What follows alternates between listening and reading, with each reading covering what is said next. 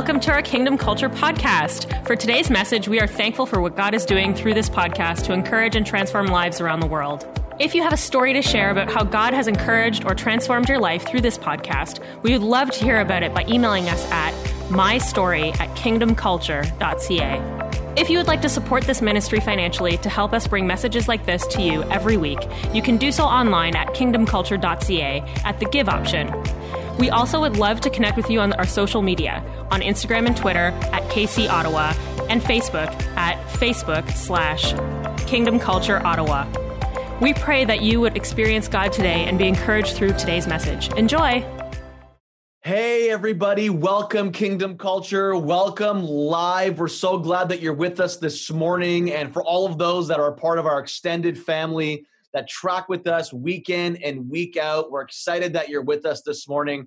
Super excited about this morning, particularly because we are continuing our series called Revive 2020, where we are believing for God to really revive in our heart and in our spirit areas of our spiritual life that are extremely important. So as you've been tracking with us, we just have seen incredible transformation already just in how God is reminding us and resurrecting within us a heart for really important things that I believe pertain to the transformation of our spiritual life. And so today, I feel absolutely honored and absolutely privileged that I get to be having a conversation with the man himself, Dr. Brian Simmons, the author of the Passion Translation. Dr. Brian Simmons, we're so thankful that you're here and so good to see you. How are you doing? Doing great here, and thank you so much for hosting us. And wow, I'm honored to be with you again, bro. It's so good. And, you know, I met you back in 2006. I had an opportunity. I was part of a conference there ministering at your church back in a church called Gateway in Connecticut. And how long were you there pastoring before you transitioned out? That was 18 years we were there. 18 years. And so you've been 18 years pastoring. Also, as a missionary, you lived in the jungles for a while. What jungle did you live in? Well, we were right on the border of Colombia and Panama. Okay. A very dense tropical rainforest there. Wow. And so you've been on the field as a missionary. You've been on the ground locally as a pastor. And you have 9 grandkids. You have 3 kids. You are an author of over 20 books. And now you are the translator, the author of the Passion Translation, which is a whole translation of the Bible. And you've already translated 35 books of the Bible. And so you're halfway there. You're over halfway there. Yay. I don't know if you have a goal in mind as when you're going to finish it all. Do you have a goal? Or we do. We're hoping to have the entire Bible translated by 2025. Wow. What a target. That is a lot of work to do.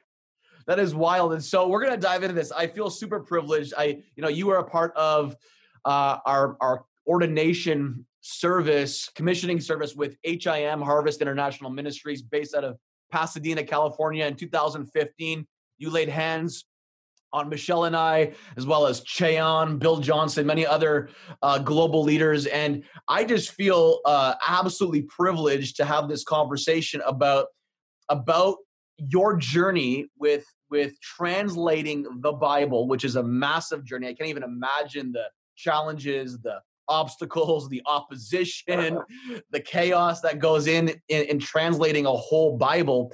But our subject today, which I want to dive into, and I feel like it's going to be absolutely transformative for people that are watching this and that will watch this later, is this concept of revive the word. You know, we're in a series called Revive 2020.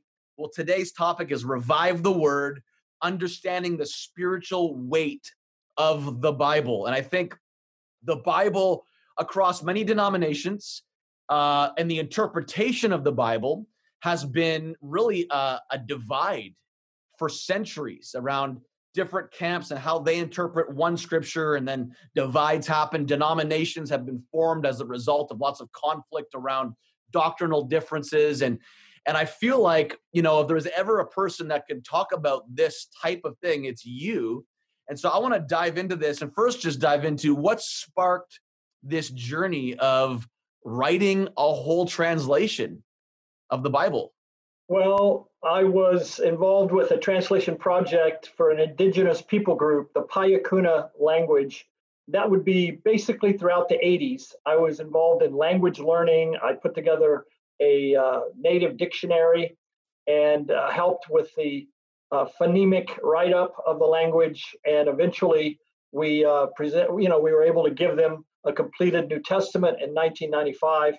And my wife helped with a literacy program and taught the people how to read. So, of course, we want them to read the Bible because there's nothing that will change the life more than that.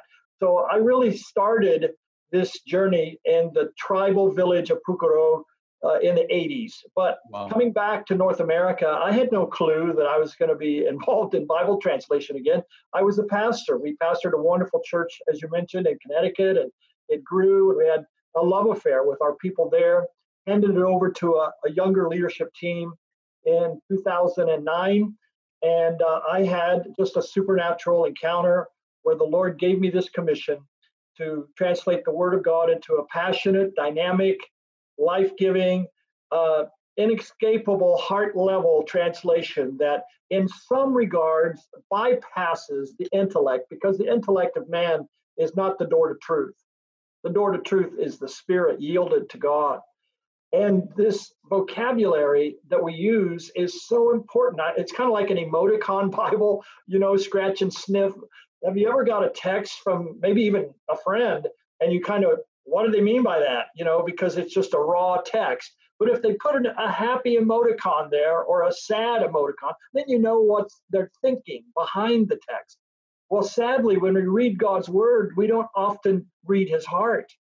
And I don't want to be a scholar just of letters on a page. I want to be a scholar of God's heart. I want to know his heart, his passion, what moves him. Why did he make us? Why does he put up with us? And to really discover and impart to this generation the heart of God through his word. Wow, that's incredible.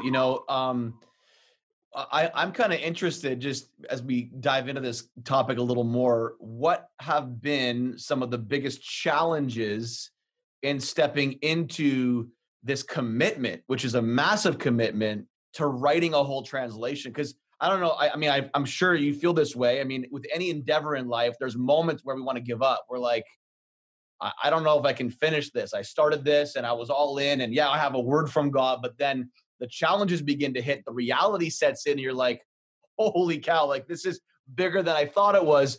Just maybe give us a Coles Notes version on what have been some of so far the biggest challenges and opposition that you have faced in this journey. Yeah, it is a daunting task. Who in their right mind would do this? I keep coming back to the commission God gave me in 2009, that it was his plan for me to do this. So that's my resting place, is that it's obedience to God. There's no other, I trust no other motive in my heart other than obedience to him and his passion to get the word out. But the daily challenge of time commitment is very daunting. I've more than once, I'm 5 o'clock at my computer in the morning working. Not every single morning. I get sometimes it's 6 or 7, but I'm an early morning kind of guy. So I try to give him my first fruits of my day when my mind is somewhat fresh and I've got the energy and wherewithal to work on it. But one of the challenges has been a social life. I basically, my wife and I, we are very sociable. We love being with people. We pastored many years, but this kind of pulls us in and keeps us very, very busy doing it. So we've had to say no to a lot of invitations just because we know it will encroach upon this task that we have. Time management is a real challenge. I try to spend 6 hours a day. Already this morning, I've worked on the translation and worked about 8 verses, able to translate about 8 verses out of Jeremiah. So as long as I get a verse a day, I'm happy. 10, 12 verses a day is a great day. Occasionally, I may do more than that with a burst of inspiration, but about 10 verses a day is kind of my quota. But as you can expect, there's lots of challenges with critics that have they don't have an appreciation for the task that I'm doing, and that's okay. We're not out to win anybody over to a different translation. We want to win them over to the Word of God. And every translation is flawed. Don't let anybody tell you different. Every translation. I have people that are very much in love with the King James Bible, and that's fine. I ask them occasionally, I said, do you really believe in unicorns? Because there are unicorns. There's a lot of mistranslated verses in the King James Bible. And no doubt years from now, scholars will examine my work and will say, you, Brian, mistranslated. And I understand that. None of us are perfect. This is a translation. None of us have the original, they're known as autographs, the original manuscripts of the Bible. So we're all translating from fragments, manuscripts, and the textual evidence that we have, doing the best we can. So every Bible translation is valid, legit. Everyone should be reading a Bible and committed to whatever translation you fall in love with. But I would hope people would at least give our translation a look at and see for themselves. Do you find that as you're writing the translation every day, that kind of is, I don't want to say a replacement for your personal study and meditation, but almost is it a part of, I'm going to assume that you translating the Bible has been a huge part of your transformation, because I know for me, when I study the scripture, whether it's even for a message or even my personal life, whatever the reason or motivation, I'm constantly being renewed in my mind and transformed in whatever I'm studying for. And so do you feel like that's been something that's kind of not a replacement, but been a part of the transformation? Oh, totally. It has changed my life, Sean. I feel my heart changed by the Word of God. I'm saturated for hours every day. I'm amazed. I often pull my chair back from my desk and weep in tears with my face in my hands in awe of this wonderful God who's given us such an inspired scripture, authoritative, anointed, powerful to change the inner man of every one of us. I kind of have, I do have a devotional life apart from the translation, but I try to wrap it both into all that I do. And I love the task God's given me. It has been 11 years nonstop. I know that I've got years yet ahead of me to do this. So I tell the Lord, I've got some job security, Lord. So, keep me going here. I may have to slow down just for my job security's sake. But I'm excited about this. My wife's along with me in this journey, and she's the first editor to look at it. She's an accomplished editor and wonderful in her own right. And we co-author books together. So it's kind of fun making it a family affair. Then we have our publishers have hired some scholars to be my quality control. And they both learn as they read the translation, and they also help me hone it and sharpen it to make it even better. So I'm grateful for the team that we have. I am the lead translator, but that doesn't mean I'm doing this on my own. I have such a wonderful team. Broad Street Publishing has hired some of the top editors and scholars to really help me.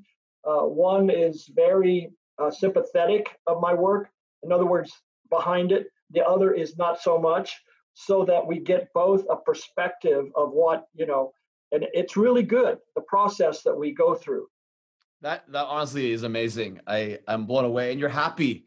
Most people that spend all their time writing and studying end up being very intense and it's encouraging. You're clearly being transformed by the message that you're studying.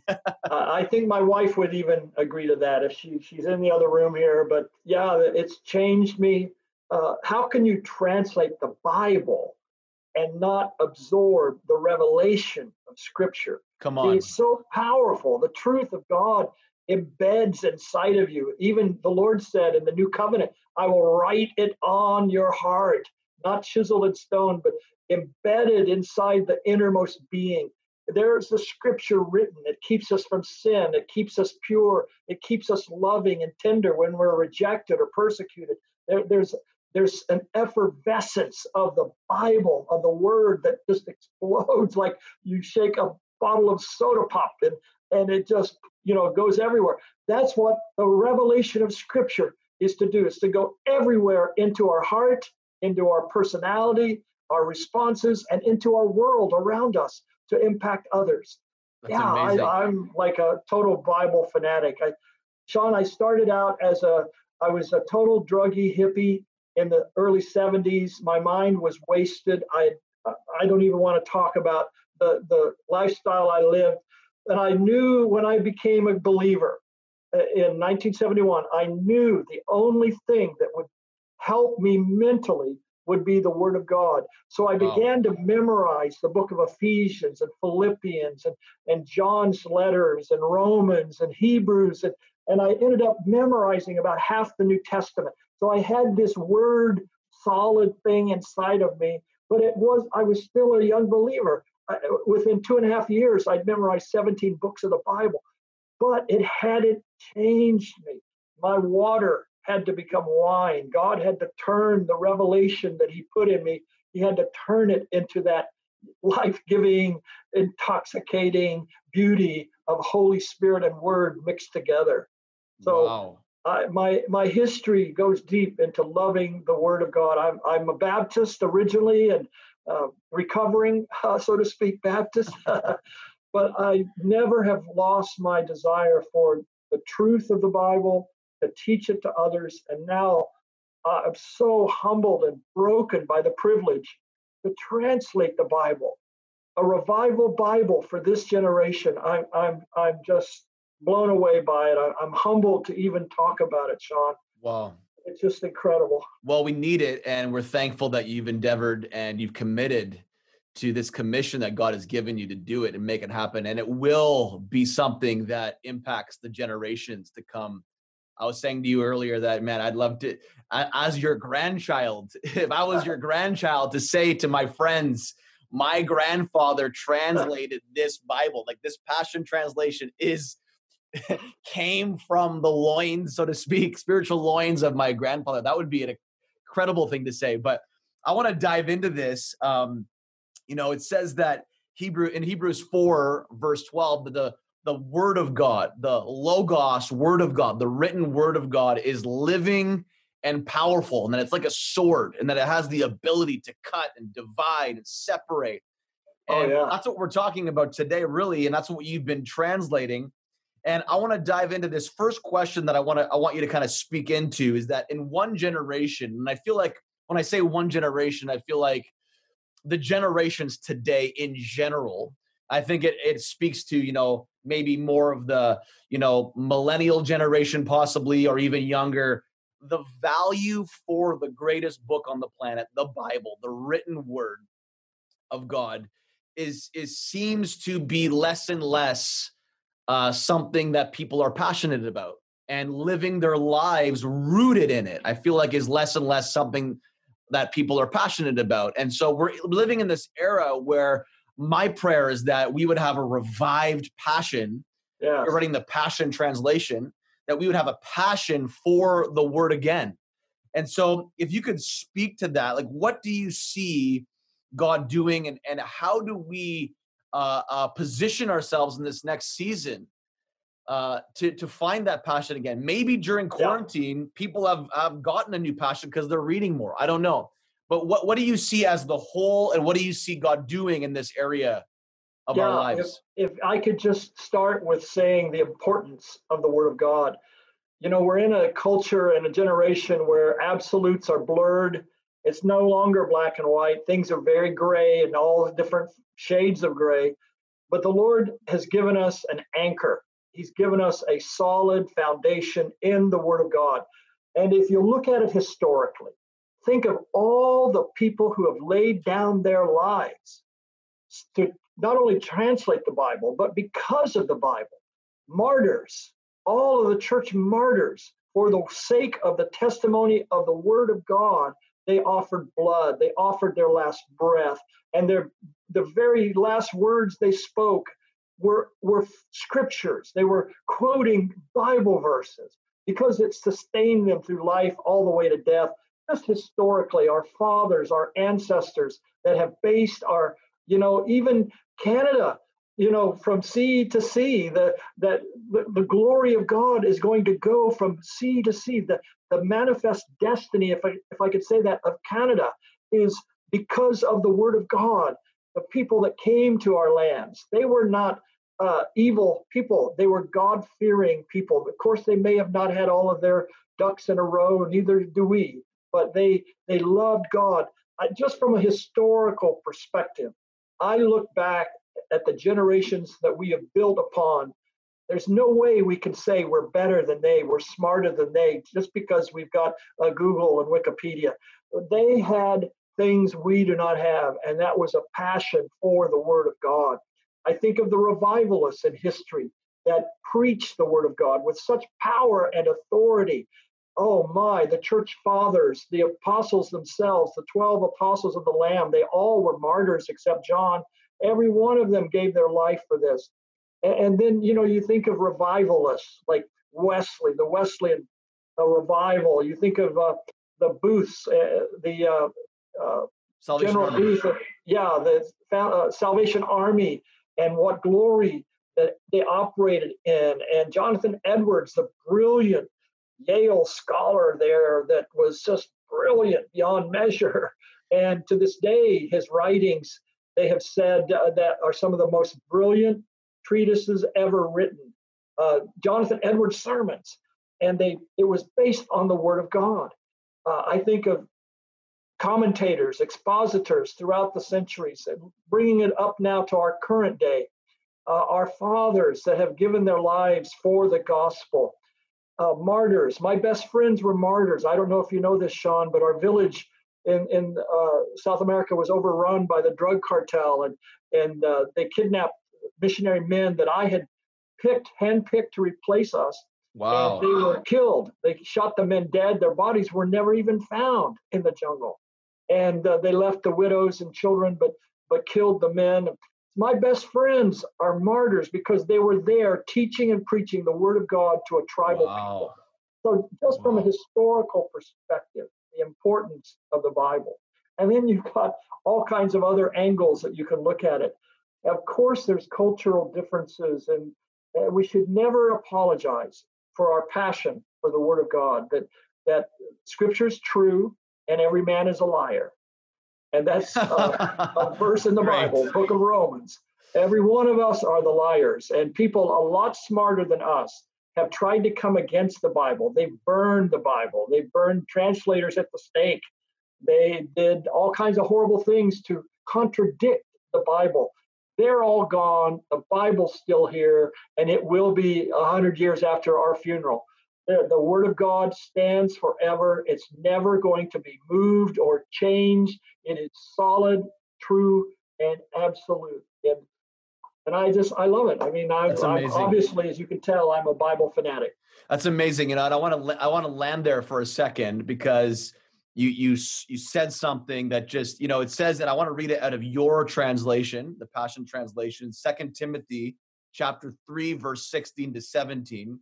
Very powerful scripture, but I think a lot of people don't fully understand the gravity of the weight that comes from the truth out of this passage.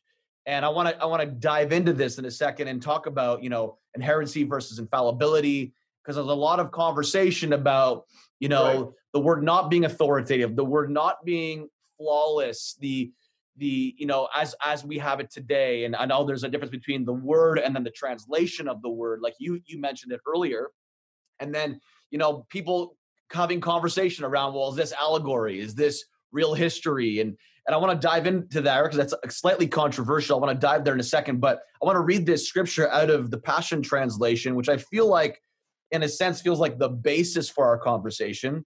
Every scripture, this is 2 Timothy chapter 3, verse 16 to 17. Every scripture has been written by the Holy Spirit. Very important. The breath of God. It will empower you by its instruction and correction giving you the strength to take the right direction and lead you deeper into the path of godliness, then you will be God's servant, fully mature and perfectly prepared to fulfill any assignment God gives you. Love that. Like, I feel like that in and of itself carries so much weight to frame everything we're talking about today, about reviving in us a heart for the word, but first understanding that the word is like, and if we can talk about this, like inherent, there's no error, and infallible, that it's authoritative. But we can dive into this and from the basis of that passage specifically. Yeah. So we use the word plenary. Plenary means in every part. So the plenary inspiration of Scripture is that all of it is inspired. Even, I jokingly say from, even maps in the back, it is just inspired.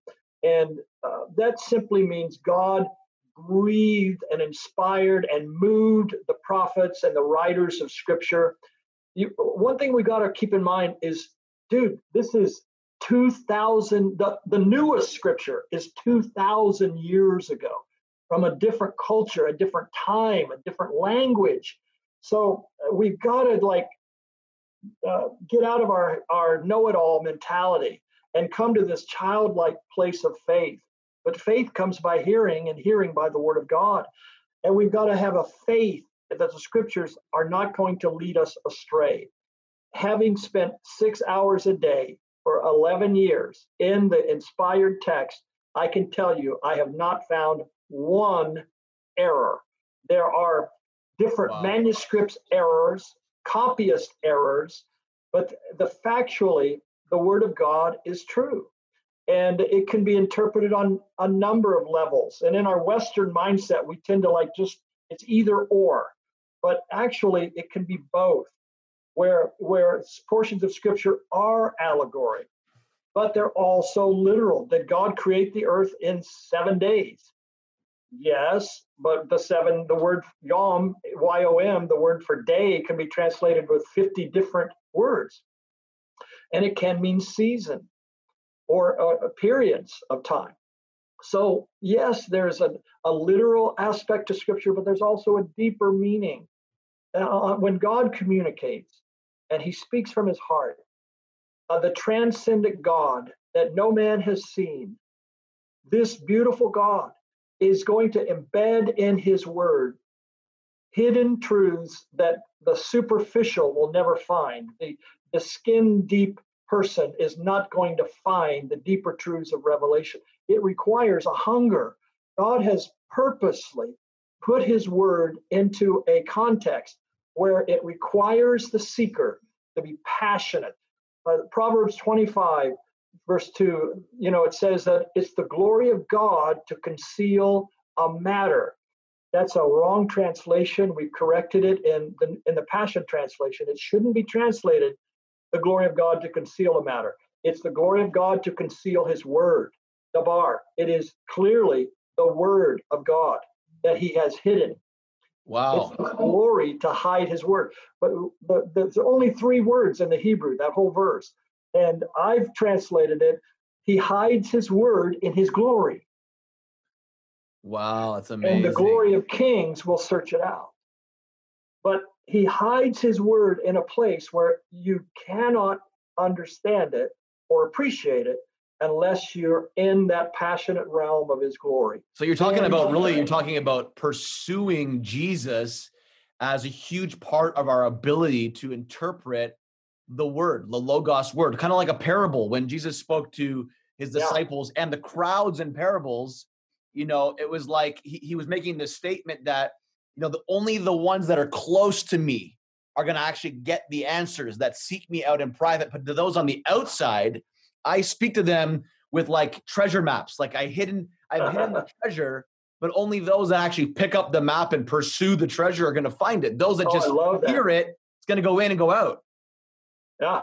That's kind of what you're saying. Yeah, it actually blinds the eyes of those who say they see, and it opens the eyes of the blind and who know it. So I think our attitude is the most important when we want a passion for the word. we've got to have the attitude of, like, so to speak, taking our shoes off. We're standing before a sacred flame, and to let the Word of God change us, and not just, well, I've already read that, I already know that.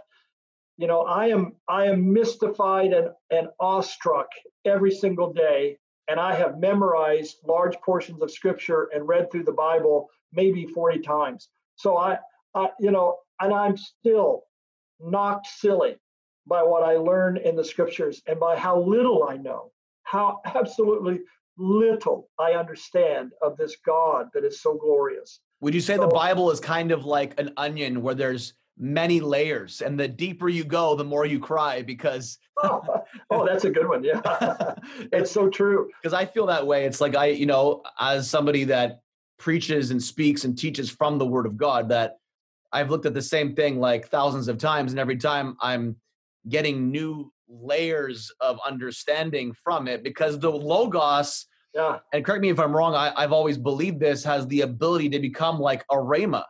And so it's like the written word can become the now communication of God to my own life and to those that I'm speaking to, like new every day, like fresh every day. It's like fresh bread. Let me give you an illustration, and you quoted it. It's Hebrews 4:12. But here's some things that you may not, and our viewers may not have ever heard before. That the Word of God is a sharp, two-edged sword, right? Yep. Wrong. That's not what it says. In the Greek text, it is a two-mouthed sword. The word edge is not there. It's not a two-edged sword. It's a two-mouthed sword. Wow. So when God speaks it, and then we speak it, it becomes the two-mouthed sword. So the Logos has to become the Rhema. And we literally take what God says, and then when we speak it out, like what you as a pastor, a teacher, you speaking it out, and you're watching it influence the hearts, impact the hearts of people. I mean, to the point of tears at times. The glory of God is released as two mouths handle that word. Wow. So like when you read a scripture like that, because I know a lot of people would be watching this and wondering, well, when you say it like that, it kind of flips the picture in the mind that we think of when we read and says, it's a two-edged sword. It's got two edges, two sides to it. In and out. Yep. What would you say to somebody that says, well, if translations, as we know it, have different way or different emphasis, like different focuses or emphasis, how do we read it then if there's always these not so obvious layers? Right. I mean, unless we're studying the Aramaic, unless we're studying maybe the Latin, unless the Greek or the Hebrew, how do we read it? I mean, you could still draw sort of a similar conclusion from the two-edged sword as you could the two mouths, right? Like in a sense. Yeah. Yeah, well, again, that shows the power of Scripture, that it is on multiple levels, that God can, for example, in 1 John, he writes to little children, young men, and fathers. It's the same message, but little children hear it one way. Young men hear it a different way. And fathers hear it a third way. It's the same revelation, but how we are in our growth processes, that determines how we hear it how we respond to it. You can read all the verses you want about marriage as a single, and please go ahead, read them, do that.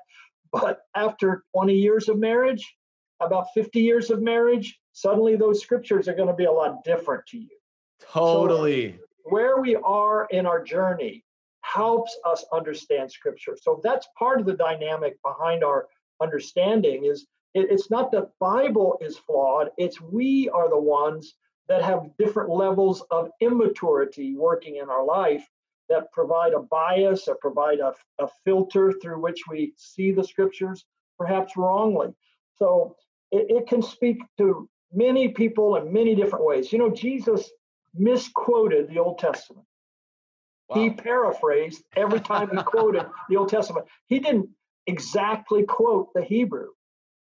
He made it real to the people today. And I think if the living word can do that to the written word, then we can love and cherish the written word and get life from it.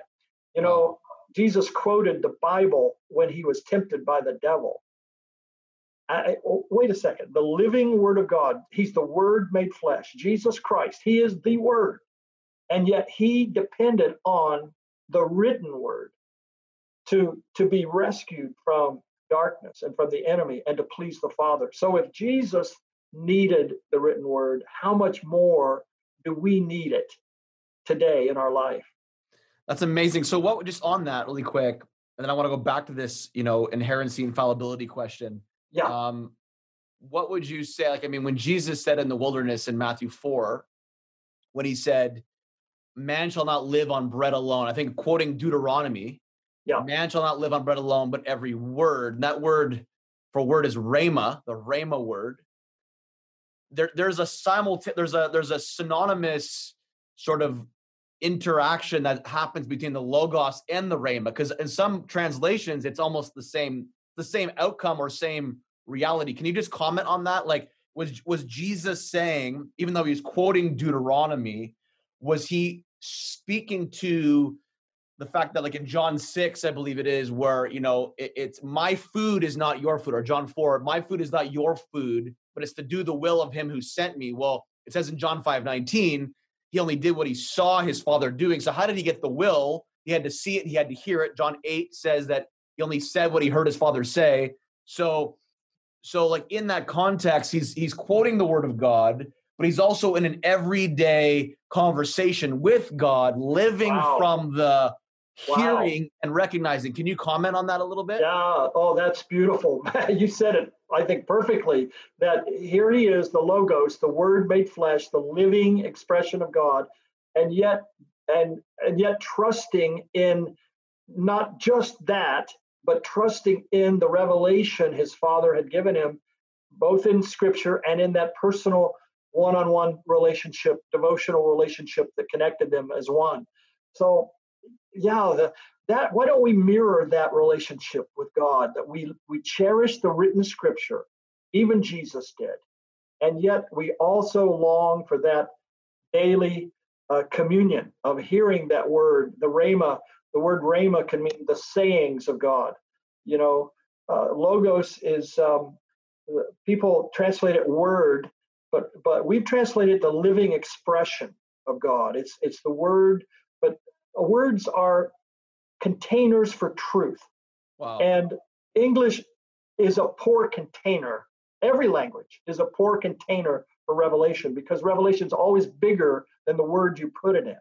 Wow. So Christ came as this living expression that all the nuances of the Word of God can be seen in the flesh. You can see him with your eyes. Like John said, we handled him, we touched him, the Word of life, we touched him. And we need to touch that word. It's like the woman with the issue of blood. She touched him. There were many people that bumped into Jesus, but she touched him. How many people, come around the Bible and bump it and read it, look at it, a devotion here or there? But who are the ones that really pull the virtue from it? Wow. I love that. That's amazing. So question for you, what would you say to somebody that struggles with like this? Maybe they didn't grow up around church. They've never like heard about a value for the word. They're on a new journey, let's say, brand new journey with their relationship with God, or still searching. And their big hang-ups are like, how can we believe what's written in this Bible? How can we believe it as true, as without error? I mean, people got together and translated the original manuscripts and put it all together and chose which books should belong and which. What would you say as a scholar yourself, as somebody who's doing this? Like, I actually want to know what you would say, honestly, to know what you would say as someone that's in this, living in this world, when someone's struggling with, is it infallible? Is it inherent? Is there error in it? Like, these people got together, what we call the canonized. They canonized the Bible.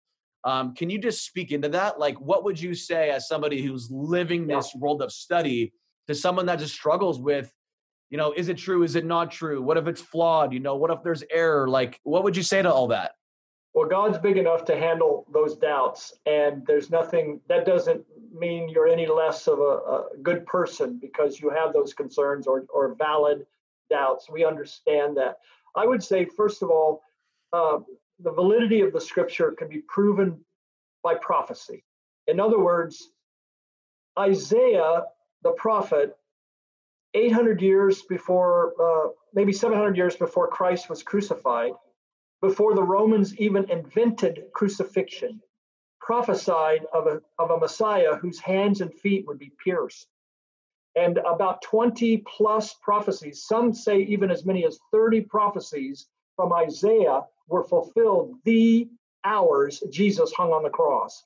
Wow. I mean, think of 800 years from now, what can you say is going to happen with that kind of certainty? Wow. Prophecy itself, that God knows the future. He knows your future, and he loves you just the way you are. And he's given us a manual of life and for eternity. There are a lot of religions to live by, but where are the ones to die by? And in Christ, we have a legitimate, valid, foundational truth that is the Word of God. So first of all, I would just say prophecy. I could say a lot more about that, but one of the second infallible proofs of the truth of the Word of God are the millions and millions of transformed lives of like myself. And I don't want to use myself as an example, but I will. I was changed by the Word of God. Scripture changed my life. It rewired my thinking. It made me a loving husband, I trust, to my wife and to my precious children.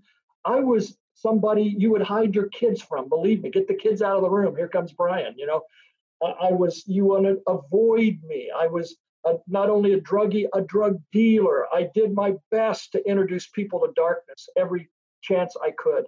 And God redeemed me. He pulled me out. What are you going to say about that? Is that just, I finally woke up and no, I didn't wake up. God put his spirit in me and the word pierced me. That sword pierced me deep and changed me. And look at you, Pastor Sean, and the beautiful people of your of Kingdom Culture. You've been changed by what has changed you. But the Holy Spirit and the Word of God mingled as one. The Bible is the spouse of the Holy Spirit, and the Holy Spirit is married to the Bible. You'll never have one without the other. They'll never file for divorce or separate. They're always together. And the Holy Spirit and the Word of God mingled is the transformation power. So the millions of testimonies of people who have even gone to the martyr's flames for the sake of the Word of God. You can't just discount that. You can't say everybody's living some kind of fantasy. And I know the culture, the winds of our cultural shift and change is blowing against authentic faith in Christ. But you can stand up and trust the Bible as authoritative, as something to base your life on, and bury me with a Bible in my coffin. I hope it'll be the Passion Translation. But I have lived my life to see the Scriptures brought into a cultural dynamic, both in other lands and now into the North America and the English-speaking Western world. But I witnessed myself of its power and authority. That's probably not the fullest or best complete answer I could give, but those two things to me remain unchallenged. Prophecy of prophets that God spoke to years and years before. Enoch prophesied of the second coming of Christ. And that was how many thousands of years ago? And he spoke about the coming of Christ with thousands of myriads of angels. And I mean, prophecy, biblical prophecy, is a potent, powerful testimony and proof of the validity of Scripture. That's amazing. And, I think, you answered it great. I think the other side of this question that I would love to pull from you is, I've always been of the mindset that I don't read the Scripture just to memorize it or just to have a good devotional time. I study the Scripture for transformation because I want to apply it to my life. And I kind of take from Ezekiel chapter 3, where God says to Ezekiel, eat the scroll, because you can't prophesy to this rebellious nation called Israel that are stiff-necked and stubborn, and in fact, aren't going to listen to you anyways. He forewarned Ezekiel that their hearts were hard, but he said, eat the scroll that I give you. Basically, the premise being that you can't give what's not digested or ingested. You can't give a message until the message becomes a part of who you are. And so just like Jesus was the Word made flesh, John 1:14, I believe that we are to, as Jesus being the prototype, we are to mirror that image in that we are to so root ourselves in the Word. The Word transforms us from the inside out, and we become the Word made flesh like Jesus was in our everyday and live it out. I remember I was driving one time and I was about to mentor these leaders, and it was a leaders meeting, and God said to me, he said, Sean, he said, the Word of God is not the foundation to Christian life. And I'm like, what? He said, no, it's the Word of God applied. Because so many people study, and they sound smart. They've got it all. Just like kind of like what Jesus did when he rebuked the religious. He said, like, in the scripture, the Logos, you think you find life, but you failed to come to me, who is the Word himself, to give you life. And so I've been of this mindset that, like, I don't want to just read the Word. I want to study it. I want to become it. I want to ingest it. I want to swallow the message so that when I give it, it's already become a part of me. It's who I am. It's applied. And so, I know it says in James 1 that if you're a hearer only, then you're living deception. And I think a lot of people live a deceptive spiritual life because they know the Word, but they don't know the Word here. They know it here, but they're not living it out. So what's the point unless you're going to live it out? So can you speak to that about, as somebody who studies it, and probably very easy for anybody that studies it for a living, let's say, for example, to just get smarter up here, but then forget about the transformation that has to happen here. It's got to go from here to here. Can you speak to that? Yeah, I think it's relationship imparts revelation and insight. But as we become one with God, as you're sharing so brilliantly, I was thinking about, it's God's Word, and let's put the emphasis on God. It's God's Word. It's the words He speaks and spoke. To know God. Don't you want to know somebody like Sean? I'd love to get to know you better and have you buy me some Tim Hortons coffee, and I'll buy you a lot better coffee than Tim Hortons coffee. That's better than that. We'll go somewhere else. But to really get to know you and your precious family, but it requires that I listen, but I stop and hear your heart, and look at your eyes, and so it is with God, a relationship. I'm just trying to put His Word in the context of it being a relational viewpoint, insight into His heart. And it's so important that the translations of the Bible reflect the heart of God and not the angry bias of a translator that maybe doesn't like women and wants to promote a pet theory. I've tried and asked God to preserve me from that, but that God would give us His Word in a relational way. So I don't think we even have it here until we get it here. I think it starts here. Wow. For years I said, it needs to go 18 inches from here down to your heart. And I kind of repent of that right now. And if you don't get it here first, who cares if you have it there? You don't even have to be a believer to translate the Bible. So good. Or to teach the Bible. But to really walk with God, you've got to know Him and to love Him, which means you love His Word. So keeping a passion for the Word wrapped into the context of a passion to know God's heart, that's the key for me. That's amazing. So on that, just want to conclude this part of the conversation. What would you say to people that are asking, somebody who's passionate about the Word, help me study the Word? There's so many people that are illiterate in the Word. They don't know where to start. They're like, do I do the Bible in 1 year? Do I go on these crazy, devotional binges? What would you say as somebody who is doing what you're doing? How would you encourage people that don't know where to start? How do I study the Word for transformation? What are some keys that you would say that would help us? Well, the Lord gave me some of the keys when I got this commission, and he told me about homonyms. A homonym. In English, we have lots of homonyms. In Hebrew, it is virtually entirely homonyms. So the word for singing in Hebrew, zamir, is also the word for pruning vines. So every word God speaks has multiple meanings. And I'm not trying to confuse by saying this, but rather to make you thirsty and hungry to go deeper. And of course, word studies are great. We always want to put the word study in the context of a bigger context. I grew up with Strong's Concordance nearby. Now I have a Logos Bible software platform that I can access all kinds of goodies right within just a second or two.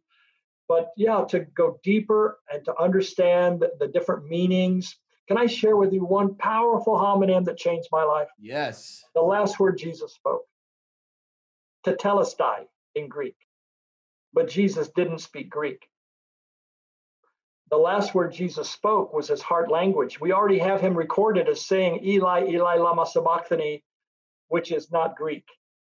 The last word Jesus spoke was kala, and kala means finished, but it has another meaning. Kala means bride. It is the Hebrew word bride. The last word Jesus spoke, bride. Wow. Yes, it's finished, but for who? And then he gave birth to her. Blood and water came from his side. That accompanies childbirth. Wow. The everlasting Father gave birth. Wow. And the heavenly Eve was born at his side. And to see a level of meaning behind the text itself, wow, that inspires us to go beyond what a commentary says or what just a raw word study gives us, but to look at the woman at the well and realize that we've been married 5 times to our 5 senses, to this world, this natural order. We've got to come out of the natural into the supernatural. And that's the whole story of the woman at the well. Jesus is trying to pull her into his realm, into his world. He came into our world. Now we need to get into his. And understanding that the Bible is really, it's closed unless you're hungry. And it will fascinate your mind, but to really pierce your heart requires a hunger and a passion to know God that will spend the time required in any relationship to get to know that person and to devote yourself to him. That's the longing of my heart. I know that's what your viewers are really wanting today as well, is to be not just filled with Bible verses, but to really, like you said, to apply it, to live it out, to have transformed marriage, transformed workplace, communities, congregations, cities, the silver cities of redemption. Let it rise throughout Canada, and may glory rest over us as we find our delight, like David writes, in the Word of God. It keeps us from sin, and it makes us pure before God. I love taking that spiritual shower in the water of the Word of God. I love that. You said Silver Cities, because our venue actually was called the Silver City Movie Theater, because we lost our venue like 4 years ago. We've been mobile venue to venue with 13 different venues. And the venue that we're at right now, I mean, not right now because we're in quarantine and we can't use the venue, but it's actually a movie theater, and it was formerly called Silver City. I've actually never heard anybody use that before. Yeah, I was like, we're a Silver City of redemption. Come on. Yeah, you are a Silver City rising. That's the picture prophetically I get as I'm sharing with you right now. I see like Silver City rising. Wow. That's awesome. that just really hit me. I wonder, prophecy is a picture of the Word of God. Absolutely. I love it. And you quoted John 19 when Jesus said, "It is finished." I love that picture that he on the cross finished the work to birth the bride, which is the bride of Christ, which is us. I mean, Ephesians 5 draws that illustration of a man shall love his wife as Christ loved the church and laid down his life for her. We are his bride. Yes. And he birthed the bride in the finished work on the cross. And then I love that that water and the blood and what happens in birth. That's wild.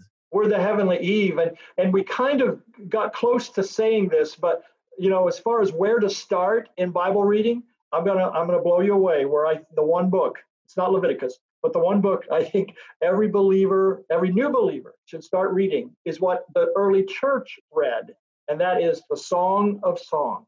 Wow. Never heard that before. That's amazing.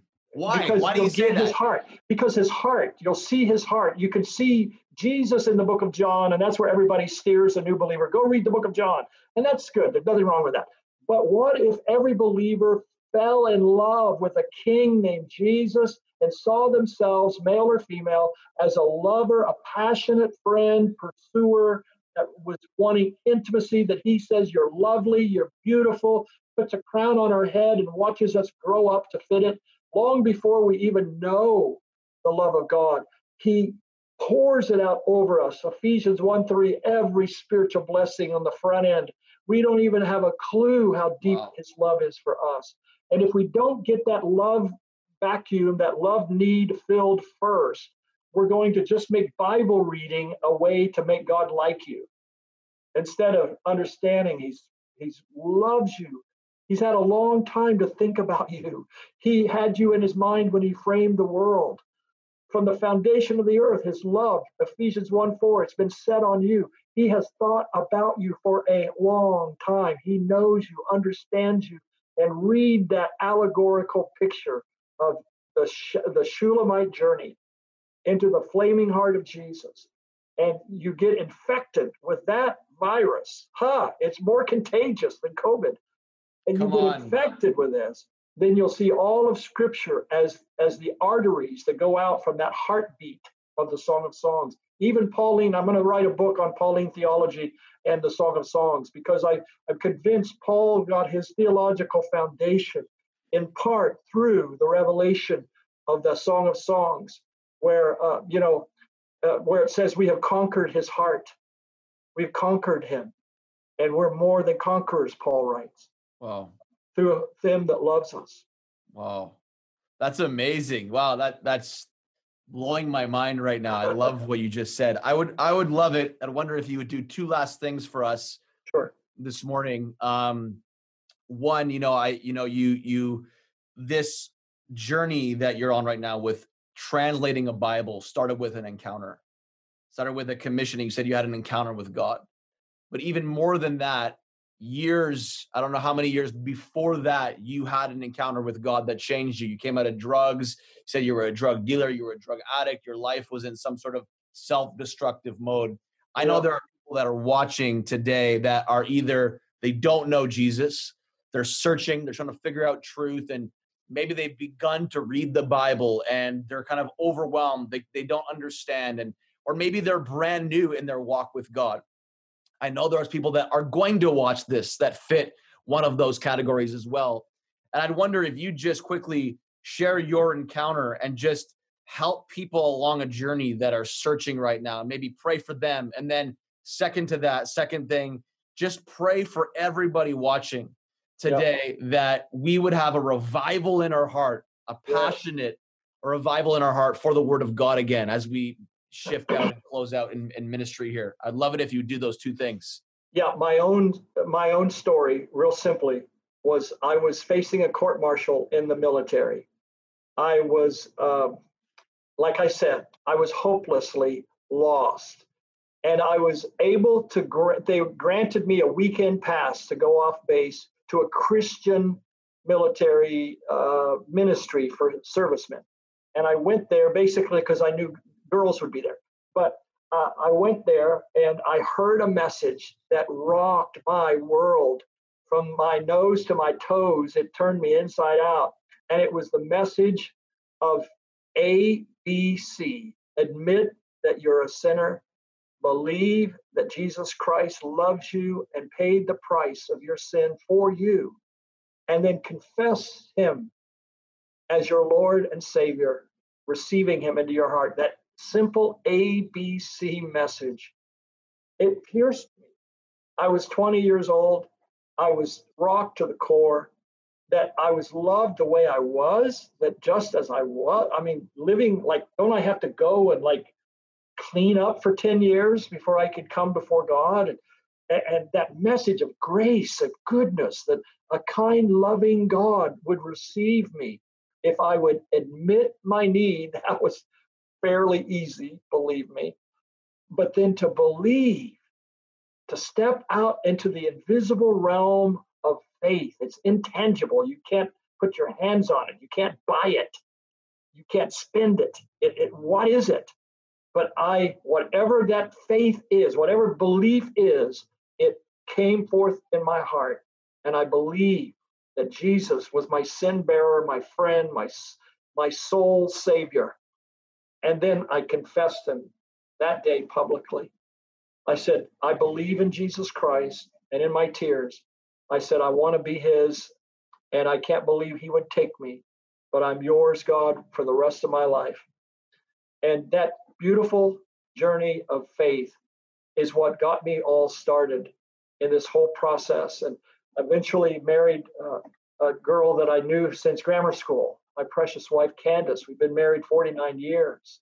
Wow. And bliss-filled, I'm not fluffing it when I say we've just had an incredible love-filled marriage with 3 amazing children. What I'm saying is God has put my life back together, and he'll do it for you. He can set things in motion today. If you'll take a step toward him, he will take 10 steps toward you.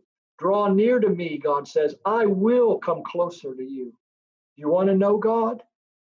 Then take a step right now. Take that step of faith and say, show me who you are. Let me know that you're real, and I will believe in you. Take that step and then watch God work that out for you. We love you, friends. We're praying for you. And as you asked, I'd love to just go ahead and pray, if that's okay. Please do. Yes, pray. Almighty God, you're so kind. You are merciful. You are not the imagination of many people on this world. You are a God filled with compassion. You're actually called the God of all comfort, the God of hope, the God who is love. And to know you is to know true love. Father, we come to you. We thank you that you've made a way. You've opened up the living pathway to come to you by faith through Jesus Christ. And we come, that blood-sprinkled path, into your very presence, into your throne room, into the place of mercy. And we say, thank you, God. I pray for revelation of Scripture to fill our hearts, that we would surrender our pride, our know-it-all attitude, our opinions, traditions, and debates, and lay them at the door and say, God, teach me. Write your living truth upon my heart, and let me be an example to others. Let me be a messenger of hope and love to the nations. Lord, I pray for each one viewing this, each one that's a part of Kingdom Culture.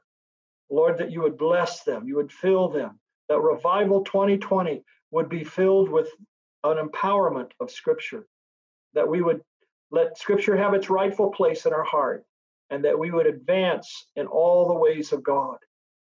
Understanding, wisdom, revelation, and grace. Lord, thank you. We ask your blessing on each one of us this day, and the families that we represent, our homes, our households, our wives, children, our best friends. Would you bless, encourage, and strengthen every single adult, every married couple, every grandma and grandpa, Lord, everyone viewing this today. In Jesus' holy name, amen. Amen. Thank you so much, Dr. Brian Simmons. We're so thankful for you in this conversation. Just praying for everybody watching that in this next season, coming out of quarantine, or maybe you're still in it, that you would come out with a revived passion for the Word of God like we've been talking about. And I just want to encourage you to visit Dr. Brian Simmons' website. His website's on the screen, and you can invest and buy the translations. I know you can also go on Amazon, but go to his website, get his resources, be a part of the journey. I know it's it's a crazy journey for him, but be a part of the journey financially, be a part of the journey with buying the Passion Translation, the various books. And I know it will have a huge impact and powerful, experience for you in your journey in getting into the Word. And so I want to thank you again, Dr. Brian. Thank you so much. So great to see you again, and looking forward to connecting again in the future. And we'll talk soon. God bless you. Love you, friend. Thank you again so much. Thank you so much.